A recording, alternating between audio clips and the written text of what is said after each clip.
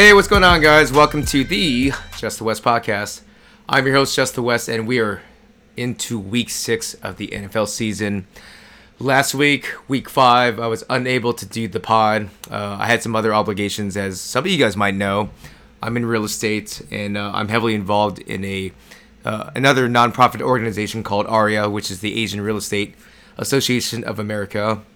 And it just so happens that last week there was a conference in San Francisco. And so I had my hands tied last weekend. Didn't miss any of the games, thankfully, because the convention started from Wednesday, ending on Saturday. So I was just in time for Sunday football. But in between, you had Thursday night football with the Rams and the Seahawks. And obviously a lot of stuff went down for that. Russell Wilson, first and foremost, the elephant in the room for week 5. Rams won 26-17, but it was one of those wins where it makes you think about Russell Wilson and the Seahawks moving forward, because his injuries, it's pretty bad, man. They put him on IR earlier on Friday, so he's out up until week 9. He's got a hand injury, and so in the interim, Geno Smith will be the quarterback. And, for all intents and purposes, we know about the Seahawks team, meaning that we know that Russell Wilson is a big portion of this team. They're a run-heavy team, but Russell Wilson is what makes this offense go. And so when you look at it all together, Russell Wilson is on IR. Chris Carson also got hurt. They also put him on injured reserve as well. And so you have your starting running back and your starting quarterback out until week 9. So pretty rough. Seahawks fall to 2-3. Conversely, you had your other NFC West game between the Niners and the Cardinals. It was at Arizona, and this was Cardinals were favored by 5.5. A lot of people took the points for the Niners because they were excited about the prospects of Trey Lance on his first career start at Arizona. And very close game. When you look at the final score, the Cardinals won 17-10. Tightly contested. Went back and forth, but overall for this game, I mean, everyone's gonna kind of remember this game based off Trey Lance and his up and down play. He had his moments, but man, he threw for 50-55% percentage completion. He had some good dimes, but then at the same time too, he had a early pick on his first series, and it's kind of what you expect out of a rookie. I'd say that the grade is very much incomplete for him. He's a very raw prospect, and I know that a lot of Niner fans want to see him sooner than later. Maybe they still will, but it was a game that was a little bit more simplified. It was interesting to see how Kyle Shanahan called that game, because there were 10, 11 specific quarterback runs. Overall, he carried the ball 16 times for 80 yards. Just an up and down game. And what was interesting about it is they went for it on 4th down 5 times. I think they were 1 for 5 on 4th down conversions. And so you give a big shout out to this Cardinals linebackers corps, this front 7, because between Isaiah Simmons and Zale Collins and Chandler Jones, I mean, they gave some pretty big licks on the kid. And Kyle Shanahan, you can make a case for his play calling or just maybe some of the limitations with Trey Lance as a passer, but they were stopped on several occasions. And so I know that the Niners were trying to be aggressive. It was a close game. Most of their 4th down conversions were at midfield, so you can make a case for that, but they couldn't get it done. The biggest play of the game for me was, I think the Cardinals were up 7-0. They were marching down the field, the Niners, and then it was 4th and goal. They did a quarterback rollout, and then Trey Lance on the bootleg decides to run for it, and he just needed a tidbit more to cross the goal line for the touchdown. But Isaiah Simmons stopped him at 4th and goal. He got hurt during the play, but Isaiah Simmons stopped him of the goal line, and then turnover and down by the Niners. So Cardinals undefeated, 5-0. Kyler Murray, he didn't have a perfect game like he's been in weeks past, but eventually he broke through against this Niners defense. This Niners defense did a very good job, all things considered, as you look at the box score of 10-17. Kyler Murray was followed up pretty much throughout the, I don't know, it was like 10-0 for first half. He did a pretty good job doing that. But then, eventually he had a couple big plays. A really nice play to DeAndre Hopkins for the touchdown.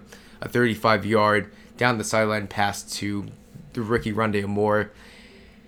And eventually, for the Niners, if you can't match mano for mano, it is what it is. So a very tightly contested game. But a game that takes a lot of Niner fans a little bit, I won't say sour, but just thinking about it, they head into the bye week. Jimmy Garoppolo should be healthy by then, coming off to week 7. But do you play Trey Lance? Do you play Jimmy G? There was a report after the game that Trey Lance sprained his knee and he should be out 1 week, at most 2. But if you're Kyle Shanahan, who do you go with moving forward? Do you go with Jimmy Garoppolo or Trey Lance? Up to this point, they've been saying they're going to go forward with Jimmy Garoppolo if he is healthy, but I don't know. A couple things remain to be seen for this team. So, been talking about the Niners, but oh my God, the Cardinals, they're 5-0. They are 5-0. Tightly contested game against the Niners. They barely won against the Vikings, but 5-0 is 5-0. They are actually the only undefeated team in the NFL right now. And that is something to hold your hand high, your head up high. Cliff Kingsbury, they were 5-0. So a lot of good things to consider as you go into week 6. So, as I mentioned before, the Niners are on a bye, but let's go ahead and talk about the division as we head into week 6. So you pretty much have not too much change because of how it's gone so far between week 5, but you have the Cardinals first place at 5-0, the Rams 4-1 against the Seahawks. The Seahawks are third place at 2-3 because they beat the Niners on the previous matchup last week. And so you have the Niners last place at 2-3. So Cardinals 5-0, Rams 4-1, Seahawks 2-3, Niners 2-3. We are going to go into week 6 of the NFL season. So for week 6, you have 3 NFC West games. Let's go ahead and start with the first one in the morning. So 10 a.m. Pacific Standard Time, you have the Rams going East Coast, which is always tough, but they're playing MetLife Stadium, which is, as you guys know with the Niners, they have AstroTurf, and not everyone's too particularly happy about it, but they're there nonetheless. So you have the Rams at the Giants. The Rams are favored by 8. They've had plenty of time to rest. Because they had their Thursday Night Football game, they've had over 10 days of preparation. Matthew Stafford did hurt his hand, against the Seahawks on Thursday Night Football, but they've had plenty of time. He should be ready to go. And so the Rams are favored on the road favorites at 8, 48.5. And, I'm just going to say it. This should be a fairly straightforward game. I know it's East Coast, and I know it's against the road, and I know New York can be presumably a tougher crowd, but I have nothing bad necessarily, or no particular concern about the Rams taking care of the Giants on the road. And the reason why I say that is because the Giants they've been bombarded with injuries, okay? So, you have Kenny Golladay, their prize wide receiver, presumably their ex-receiver, their wide receiver 1. He's out this game.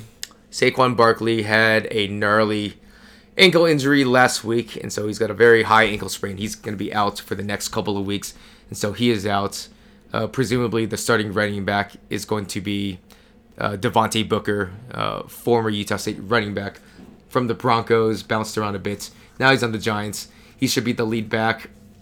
So yeah, they're battered a bit. Even Daniel Dimes Jones was hurt going into this week. He was questionable. He should be able to play, but it just makes you think. I mean, this is a game where talent-wise the Rams should be able to execute, and for the Giants, if you lose your best player in Saquon Barkley, it just makes it really tough, especially for this offensive line, which has been okay up to this point. So run it with the people you know well, which is Aaron Donald, Jalen Ramsey, and then you got the offense with Cooper Kupp, Robert Woods, Darrell Henderson, Sony Michel. They should be fine. They should be fine. This is a game in which it's their game to lose. This is a game where, for this Rams defense, they've been playing at a top 5 level. up to this point, and I'm fairly confident that will continue to happen. I'm not really scared of Devontae Booker, nor have I ever been scared about Danny Dimes. They have some quick receivers now. Sterling Shepard comes back. You saw a breakout game out of their rookie in Tony Looney, but yeah, I mean it's just a game where I think the Rams should be able to take business. They should run the ball well. They should have their play action. They should have their moments. And so when all is said and done, go ahead and give me the Rams. Let's just say if they're favored by 8, over under 48.5. Let's go ahead and give them 27 points. 27-17 Rams. So they do cover 27-17. Yeah, I mean, give and take. That's where I see this game going. Take care of business. Get out. Don't get hurt. And onwards to the next game. 1:05 p.m. Pacific Standard Time. You have maybe a Super Bowl preview. This is a pretty cool game when you think about the matchups and it's just some of the history between both starting quarterbacks for their respective franchises. So you have the Arizona Cardinals going on the road against the Cleveland Browns. And the Browns are favored by 3.5, over under 48.5. And what makes this game particularly interesting is this is the second matchup that they've had between starting quarterbacks Kyler Murray and starting quarterback Baker Mayfield of the Browns. Both of them are former number 1 picks. Both of them are undersized quarterbacks. And both of them belonging from the University of Oklahoma Sooners, where, yeah, they did their thing. They did it very well. They're top picks. And you can make a case that the reason why they're top picks is because of some of the successes of other quarterbacks in recent years, whether it's Drew Brees, Russell Wilson. But, despite the shorter stature, it doesn't matter because both of them are playing very well for their respective teams. Kyler Murray, if anything, he's playing at an MVP level right now. And so you have the Browns, who are coming off a really convincing victory against the Chargers. They put up 42 points or so. Played very efficient. And so at home, they're favored by 3.5, which is about even. Typically, when you have 2 even teams, the home team gets 3 points. So they're slightly favorites. Browns favored by 3.5. The Cardinals over under 48.5. And why do I feel that this might be a tougher game than most for the Cardinals, especially since they're undefeated? Well, I don't know if you saw recent news, but you have Zach Allen, you have head coach Cliff Kingsbury. You have a couple people on their staff that just got recently tested positive for COVID-19. Yeah, they're vaccinated. Yeah, I know. They got tested positive for COVID-19, and so they are going to be out for this game. So you lose your head coach, you lose your pass rusher. I got to double check, actually. There was a rumor that Chandler Jones also tested positive. I'm going to check it right now live on this podcast. Because if that were to be the case, that would be really bad.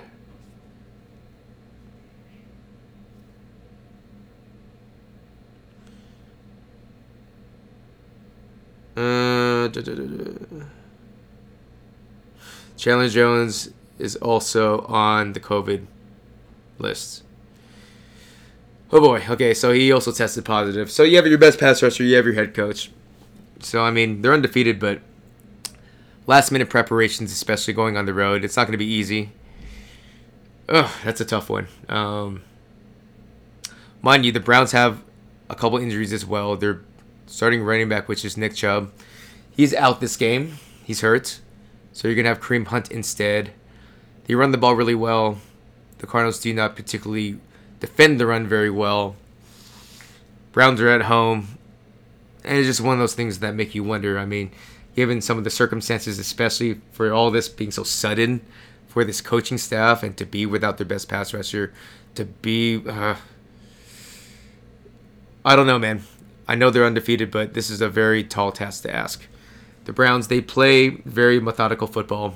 They run the ball well. They go off of play action similar to the Rams, I suppose. But, this is a team that they play really good football. I don't know, man. The Cardinals are undefeated. This might be where their luck finally runs short. There might be too many mitigating circumstances to get them to win. But at the same time, too, DeAndre Hopkins, Kyler Murray, like their star key players on the offense, it's still there. So they can certainly, if they light up the points, they can certainly make it happen. But something just makes me feel a little bit off about this game. Will coaching matter? Will the Cardinals be able to get by with what they have on such short notice? I guess we'll see. But for the interim, if I had to predict this game, let's go ahead and do it. Man, tough. So, all in all, if the Browns control the clock, if they run the ball well, if they limit turnovers, and if they can defend Kyler, I can see the Browns coming out with a win. So go ahead and give me the Browns 27, Cardinals 24, tightly contested. Kareem Hunt has a very successful day against this Cardinals front seven. Kyler Murray will keep it close, but it's just a lot to ask for on such short notice. So I'm going to stick to my guns. Browns 27, Cardinals 24. Onwards, let's go ahead and go to Sunday Night Football. And on paper, this looked good because you have, the Seahawks and the Steelers on Sunday Night Football, in which this was a former Super Bowl matchup where, Seahawks and Steelers were in the Super Bowl long time ago between Matthew Stafford and Ben Roethlisberger when he was a rookie. But anyways, you have the Seahawks at Pittsburgh. Pittsburgh's favored by 5, over under 43, so presumably a low-scoring game. This is a game where the Steelers are coming off a good win, ran the ball well. They relied on Najee Harris a lot. He had like 170 rushing yards. It was a game that he got plenty of workload. It forced the hand on their opposition. Ben Roethlisberger, who's been struggling to throw the ball downfield, didn't have to throw as much, controlled the clock, and so that's how they won. And they might be able to do this again against the Seahawks because they're going to rely on Najee Harris. They have Chase Claypool. They have their slew of receivers. Juju Smith-Schuster is now out for the season, which sucks. But I think that they have a pretty good matchup against the Seahawks team without Russell Wilson. So this will be a start under Geno Smith. This will be a start for the running back in Alex Collins. This will be something where, the Seahawks, they are coming with their B squad presumably at the key spots.